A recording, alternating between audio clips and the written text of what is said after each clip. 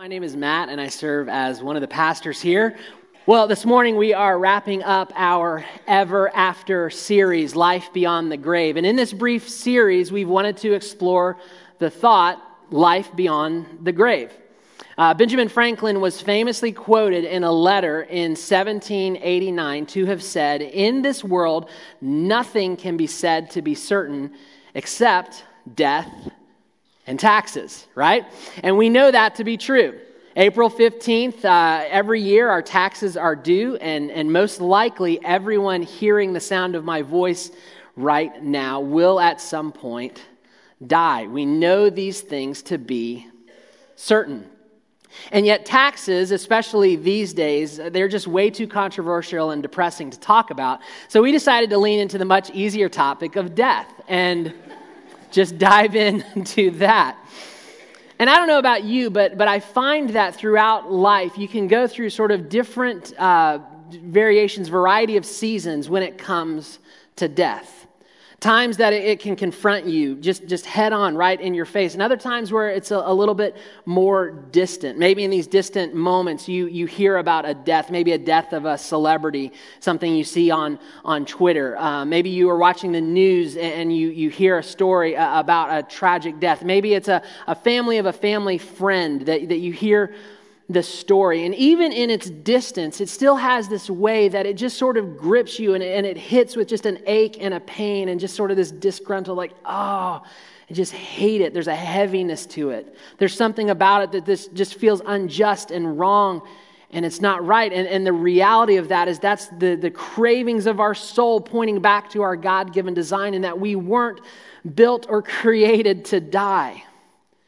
Death is a part of our world here and a part of our sinful nature that came in and broke apart the perfect plan that God was putting into place.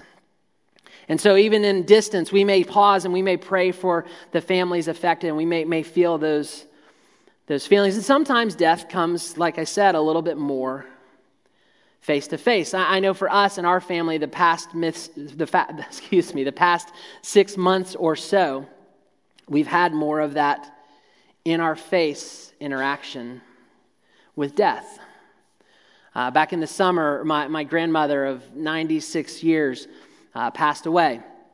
In the fall, one of Erica's aunts died after a long battle with cancer.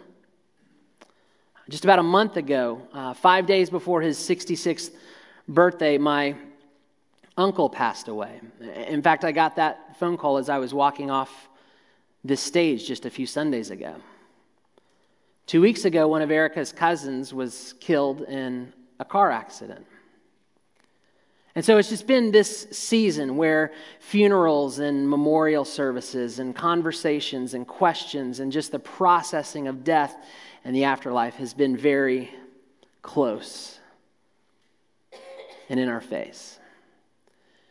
And in our home, we have 3 kids who are ages 10 and under. And so in the midst of this, there's certainly been a lot of conversations and questions that we've been processing. And it's just been so sweet to hear some of the thoughts and prayers that have come from my kids during this season. And death is it just does that. It's something that just brings something out of us. It just brings this perspective and this sort of focus. And we can often walk through our days ignoring the inevitability of death. And we can just kind of process through life like we're invincible and nothing can stop us.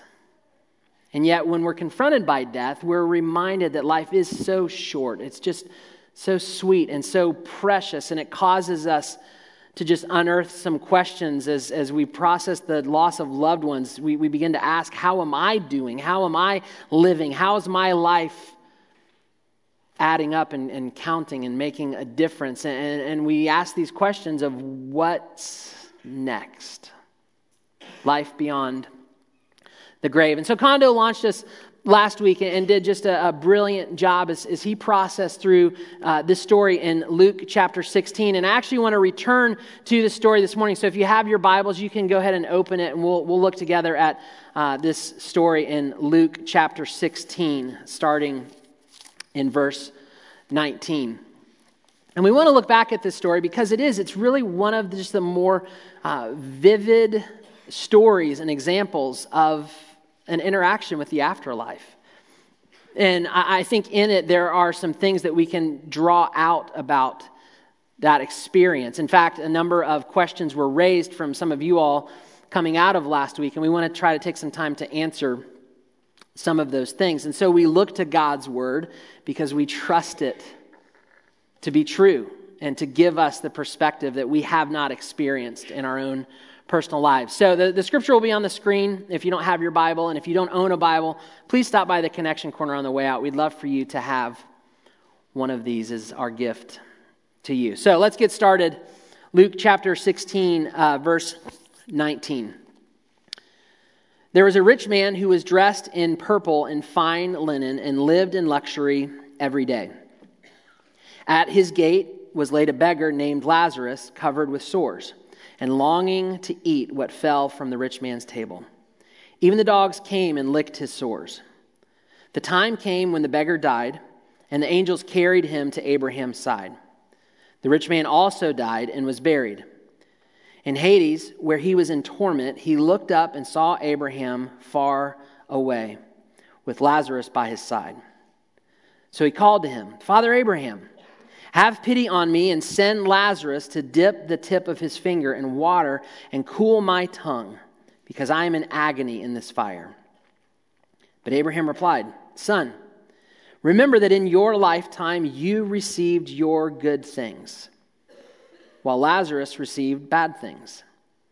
But now he is comforted here, and you are in agony. And besides all this, between us and you, a great chasm has been set in place, so that those who want to go from here to you cannot, nor can anyone cross over from there to us." He answered, "Then I beg you, Father, send Lazarus to my family, for I have 5 brothers. Let him warn them, so that they will not also come to this place of torment." So as we read this story, a number of questions have come up. One of the questions being, is this story real? Is this a real story? I mean, Jesus taught in a lot of parables. He used a lot of metaphors in his teaching. So is this story real, or is this story a metaphor? Well, a few things on that. Unlike parables found throughout Jesus' teaching, nowhere in this passage does it designate or announce it as a parable. Another thing worth noting is the fact that Jesus names Lazarus. He never names anyone else in his parable story. They're just fictional characters, and yet with Lazarus, there seems to be a very specific focus and detail about his life and about the life of the rich man. Finally, if it were intended to be a parable, this story breaks the rules and the primary structure found in parables. A parable teaches spiritual truths while using an earthly metaphor, and yet this story seems to be an account with specific detail lacking in metaphor. So we are processing through this story as if it's a real account of real people, and as we look through it, a real interaction with the afterlife. This real connection with heaven and Hades. And so there's a lot of questions that have come up from it of where do we go after we die? What happens to us? How aware are we? Can we recognize each other? Can we see what's happening on earth? And so we want to draw out of this story just some things that we see that we feel like we can begin to answer a few of these questions. And what I want to start with is take you back to a point that Kondo made last week as he processed through the story, talking about 2 doors. Last week we saw that death is a portal. Death leads us to this place of 2 doors. One leads to Hades and the other towards heaven. Every single person who dies goes to one of these 2 places. And so we want to talk about what can be gathered about these 2 places from this passage. So first we want to talk about our state. What can we learn about our state? Even though it's not explicit in this passage, we know from other places in the Bible that when we die, our souls leave our bodies and go to one of 2 destinations. Kind of talked about this last week. Death being this disconnection of our body and our spirit. We see this in the story. It starts off with Lazarus, who's laid outside the gate of this man's home in physical form, just hoping and waiting for some crumbs from his table, some leftovers to care for him. We see the rich man dressed in these fine garments and linens and having everything he needs in their physical form. And yet, as time catches up to them, as the inevitable catches up to them, their earthly bodies are laid to rest and their souls depart. And there's no doubt that Lazarus and the rich man, where we find them, are in their soul state in this story once they die. This means that the immaterial beings with no material bodies. When we die, we shed our bodies, and all that remains are our spirits or our souls, the immaterial part of us, the truest part of us that God breathed into us in our beginning. However, as we'll see in a second, we may not have a physical body, but our souls seem to have some dimension and shape, almost like an immaterial physicality. Next, what can we learn in this story about our awareness?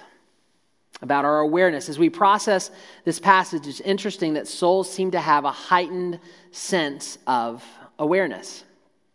Hades and heaven were far away. It says in verse 23, he looked up and saw Abraham far away from each other, and yet the rich man was able to see at this distance. He's able to see through this chasm. And who knew that our earthly eyes were holding us back? Because this man seems to have some sort of transcendent vision. So even though we are souls, we can apparently see. Besides that, based on this story and when we think it would have taken place in the context of Jesus, this rich man would not have known or wouldn't have met Abraham. He would have known of Abraham. He wouldn't have met Abraham. But yet the rich man recognizes Abraham. As he sees into heaven, he recognizes Abraham, even though most likely they never met. So it would appear after death that we will be able to recognize and identify people we may not have otherwise known. Our perception seems to be upgraded. It's as if when I get to heaven, I won't need anyone to introduce me to the Apostle Paul or to your grandma, because there's just this perception and this awareness that has been upgraded. Obviously, the rich man and Abraham are able to have a conversation from a great distance. And I'm assuming this is not a FaceTime situation, but somehow communication is enhanced. They can speak and they can hear from a ways away. But the rich man wants someone to go to his family. See, he makes a distinction between here and there in a way that seems that there is no access or connection to what's happening on earth. He has this certain feeling and this certain longing towards his family, towards his 5 brothers, and yet there's no indication that he can see them or that he can interact with them. Leading us to believe that while there's this connection in the spiritual world, there's just something closed off about what's happening between the spiritual world for these souls on earth.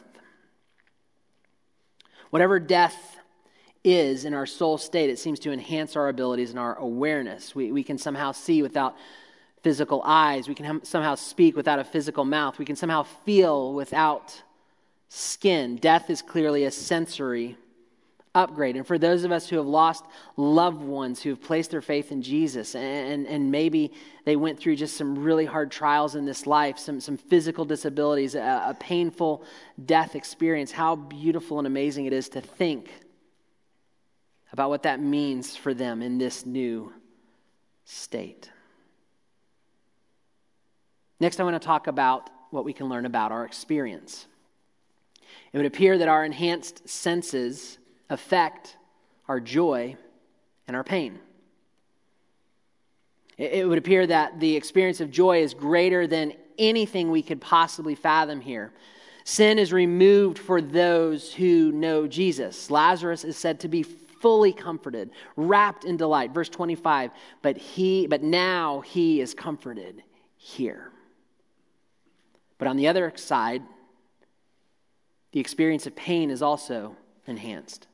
The rich man speaks of being in this inescapable agony. He is experiencing pain that he cannot get any relief from. He is begging for a drop of water, just insinuating that just a mere drop of water would bring some form of relief. We also see that he's clearly feeling the weight of regret, wishing that he had lived differently while here on earth. And he is painfully aware that his family is headed for the same inescapable pain. And obviously it's adding pain onto pain. And he wants someone to come back to warn his family. Whatever death is for the believer, it brings us deeply in touch with joy. And for those who do not trust in Jesus, it brings about a deep pain and regret. And finally, using a few other passages, I want to talk about our duration. Because I think this is an important thing for us to note about this story that we see through other passages. Popular to contrary belief, heaven and Hades are temporary places. And the soul state is a temporary state. Now, before you tune me out or throw me out of here, just follow me for a minute. I'm going to read from here, but you can turn to Revelation, the last book in the Bible, if you'd like. We're going to read a few passages from there. And Revelation was written by the Apostle John. And basically what we're looking at is John was given this opportunity by the Lord, a vision, an experience, where he's able to look and see and experience heaven and sort of what we would call the end times, and just process through and sort of report back, here's what I see. And I think it brings some context to us as we process through our story here in Luke. So we'll start in Revelation chapter 6, verse 9. This is John talking about what he is seeing. When he opened the fifth seal, I saw under the altar the souls of those who had been slain because of the word of God and the testimony they maintained. So what he's talking about is he's seeing people in this soul state, specifically people who have been persecuted for the sake of the gospel, people who have given up their lives for the sake of the gospel. He's seeing these people, and these people, they call out in a loud voice, "How long, sovereign Lord, holy and true, until you judge the inhabitants of earth and avenge our blood?" Then each of them was given a white robe, and they were told to wait a little longer until the full number of their fellow servants, their brothers and sisters, were killed, just like them. Quickly looking back at this soul state, again, we see they're given robes to wear. And how do souls wear robes? And I think this is where, again, this points to some sort of immaterial shape to us. But the bigger thing I want to see here is just the longing. These souls are in the presence of God. And the pressing question they have is, how long? How long? They're experiencing just unbelievable, incredible bliss. And yet they know there is unfinished business. They know this state and this place they're in is not the final chapter. There's still judgment to come. There's still justice to be carried out. And God actually tells them, just wait a little bit. We're not there yet. And just a quick aside, I know in a lot of the heaven and hell discussion and the end times discussion, there can be so much said about God and his character and who is this God that would just end everything and be condemning and pressing down. And I see this passage as pointing towards God's character and his patience and his love and his grace, because what's at work here is the work of redemption, the work of the gospel on earth here and now. And he's patiently waiting before the final horn sounds because he wants the most people possible to know him. And so he's saying, wait, not yet. Revelation 21, verse 1, then, John speaking again, then I saw a new heaven and a new earth. a new heaven and a new earth. For the first heaven and the first earth had passed away, and there was no longer any sea. I saw the holy city, the new Jerusalem, coming down out of heaven from God, prepared as a bride beautifully dressed for her husband. And I heard a loud voice from the throne saying, "Look, God's dwelling place is now among the people, and he will dwell with them. They will be his people, and God himself will be with them and be their God. He will wipe every tear from their eyes. There will be no more death or mourning or crying or pain, for the old order of things has passed away." If the present heaven will pass away, it cannot be the place where we spend forever. Jumping back to Revelation chapter 20, verse 11. Then I saw a great white throne, and him who was seated on it. The earth and the heavens fled from his presence, and there was no place for them. And I saw the dead, great and small, standing before the throne, and books were opened. Another book was opened, which was the book of life. The dead were judged according to what they had done, as recorded in the books. The sea gave up the dead that were in it, and death and Hades gave up the dead that were in them, and each person was judged according to what they had done.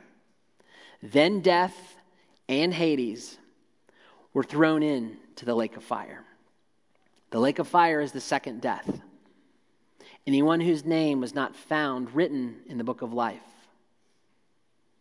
was thrown into the lake of fire.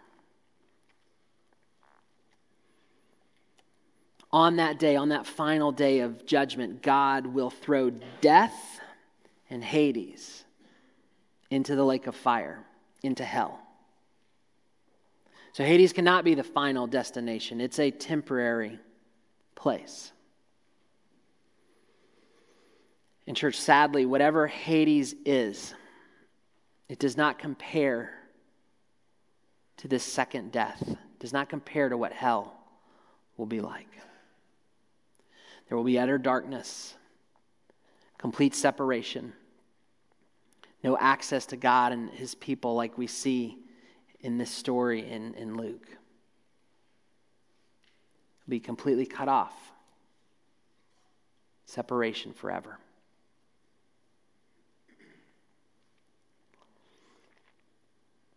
Second Corinthians 5, verse 4.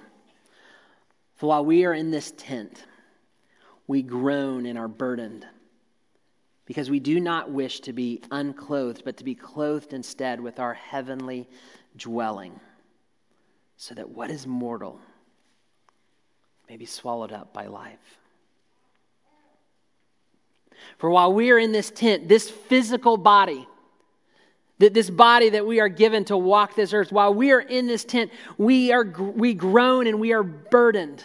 That's what happens when we're confronted with death and we're confronted with the sin and the brokenness of the world. Inside of this is this groaning, this burden of like, oh, this just isn't the way it's supposed to be.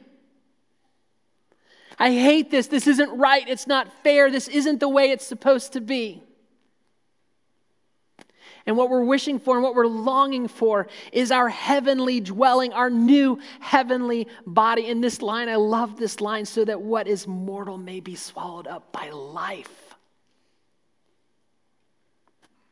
If we've trusted in Jesus, our final state will be our souls clothed in new, majorly upgraded tents, new heavenly bodies. They cannot die. They don't get sick. There's no regret. There's no pain. And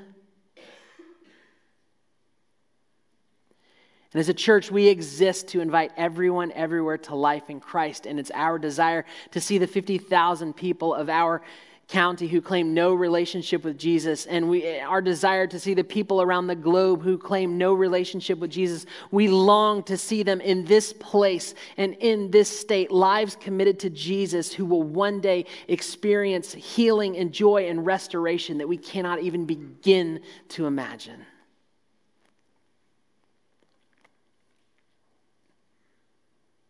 I realize this is a lot to process. I'm not going to lie, I may have asked Jesus for just a little bit of snow this morning.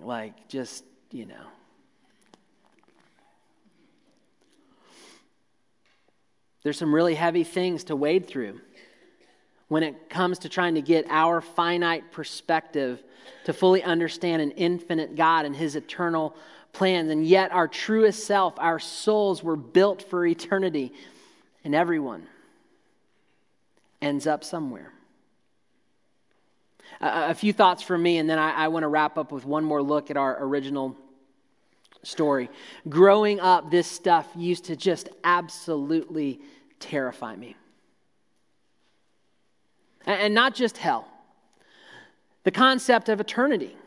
Just this idea of never ending. Like, what?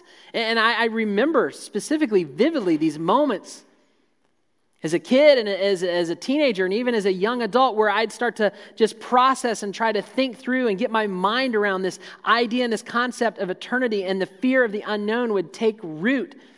And it just freaked me out. And then there's the side of it of growing up in a Christian home and growing up in the church and hearing a lot of opinions and thoughts about heaven and what it's going to be like and what's happening, and beginning to form this vision of just a billion people sitting around in white, fluffy clouds just singing terrible hymns over and over and over again. Like this just celestial version of Groundhog's Day. It's like, what? But the more I've gotten to know Jesus and understand God and his character, and the more I've experienced the pain and the brokenness of this world, and the more I see the beauty and the love and the creativity of God break through, the more my faith and trust in him grows and expands and gets excited about what he's preparing with this new heaven and this new earth. I resonate with that passage in Corinthians. Longing for what is mortal to be swallowed up by life. If you've placed your faith in Jesus, think about the deepest moments of joy you've experienced in this life and marinate on the idea that it pales in comparison of what's to come. And think about the gut-wrenching, heartbreaking hurts and pains that you've experienced. And take hope in knowing that those moments will be no more. The pain will end forever.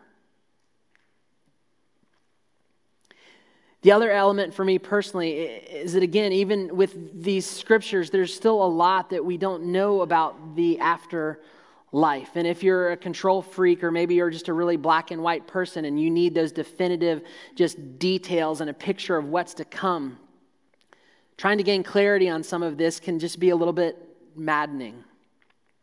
I would say something that's helped me is realizing that, I don't have all the answers for heaven and hell and what exactly those places will be like on the other side. I have experienced traces of heaven and hell here on this earth, and you have too. And when we can shift our perspective to some of that, and what we can do about that, I believe it helps us to connect with God's heart for eternity in a really special way.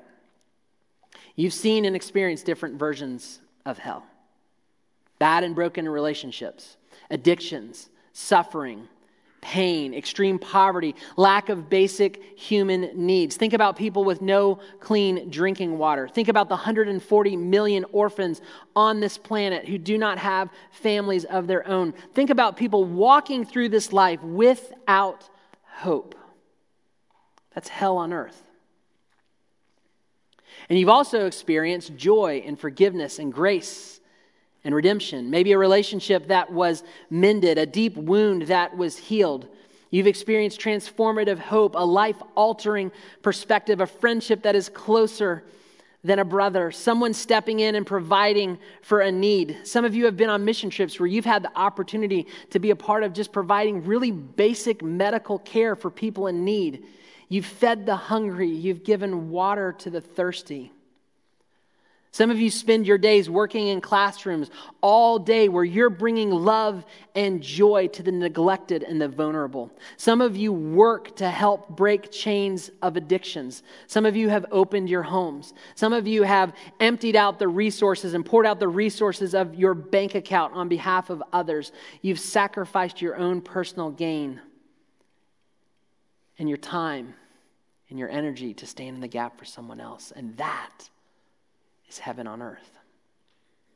When Jesus was teaching his disciples to pray, he leads them through what we know as the Lord's Prayer. They say, Jesus, how to pray? How do we pray? And he says, pray this way. And he gives them the Lord's Prayer. And I love this verse, Matthew chapter 6, verse 10. This is Jesus praying, talking to his Father. Father, your kingdom come, your will be done on earth as it is in heaven. And why I love this, and that Jesus taught his disciples to pray this way. He's teaching them to pray and live as if the things of heaven can be experienced here on this earth now. And while we may not have all of the answers, we know what hell on earth looks like. And if we're walking around with Christ in us, then we have what it takes to fight back and to bring a little bit of heaven. We can let our minds get wrapped around the axle of the complexities of the afterlife, or we can begin to be ushers for heaven. The Bible talks about the gates of hell not prevailing against the church of Jesus Christ. It's already been written. We know the end of the story, and we have a Savior who has defeated death for good. And we know that in him we share in the inheritance and in his immortality. It's so good to think about and process the afterlife. In fact, it's a must so that we can be prepared. Death is inevitable. It is unavoidable. So if that's true, then what's the wisest thing? To get ready right now. To get ready right now. Right now is all that you have. It's all that you can control. If you've not trusted Jesus with your life, and you've not asked him to forgive you of your sins, do not leave this place without doing that. We'll give you an opportunity in just a moment to connect with someone, to pray with someone, and to take a step of faith. But for those of us who have trusted in Jesus, for those of us who are walking in faith with him, the goal is not to just sit around with this fire insurance and wait for the eternal party in the sky to break out. In fact, it matters a great deal how we choose to live today, here, and now. And that leads me to my last thought about the rich man and Lazarus, and that's looking at the temporary versus the eternal. This story is such a powerful reminder that pleasure, power, prestige, they're temporary. So temporary. Fleeting, they're on loan, so short-lived. The things that we spend so much energy running after are for a moment, and then they are gone. And the stuff I enjoy on earth does not guarantee what I'll enjoy beyond the grave. But what I do with the stuff I enjoy on earth is of eternal consequence. How I treat the poor, the oppressed, the vulnerable, with my stuff, with my influence, with my privilege is a constant theme in the teachings of Jesus. In Matthew chapter 25, Jesus talks about his return to earth for final judgment. And he describes this scene where all nations will be gathered before him. And there will be a separation. People will be divided up to be on the right and on his left. And he'll look over at the people on his right and he will say to them, "For I was hungry and you gave me something to eat. I was thirsty and you gave me something to drink. I was a stranger and you invited me in. I needed clothes and you clothed me. I was sick and you looked after me. I was in prison and you came to visit me." And the people on the right will just have this feeling of confusion and looking at each other and respond, "Jesus, what are you talking? When did we see you? When did we care for you? When did we feed you? When did we give you something to drink? What are you talking about?" And Jesus will respond, the king will reply, truly, I tell you, whatever you did for one of the least of these brothers and sisters of mine, you did for me. And then he'll look to the left and he'll run them through the same scenario, but say the opposite. When I was hungry, you did not feed me. You gave me nothing to drink. You did not invite me in. You did not clothe me. You did not care for me. You did nothing for me. And in their confusion, in their defense, they'll say, Jesus, what are you talking about? We never saw you. We never interacted. What do you mean? And he'll reply, truly I tell you, whatever you did not do for one of the least of these, you did not do for me. Then they will go away to eternal punishment. But the righteous to eternal life. What we see in this story is a rich man who had everything that earth could have to offer him.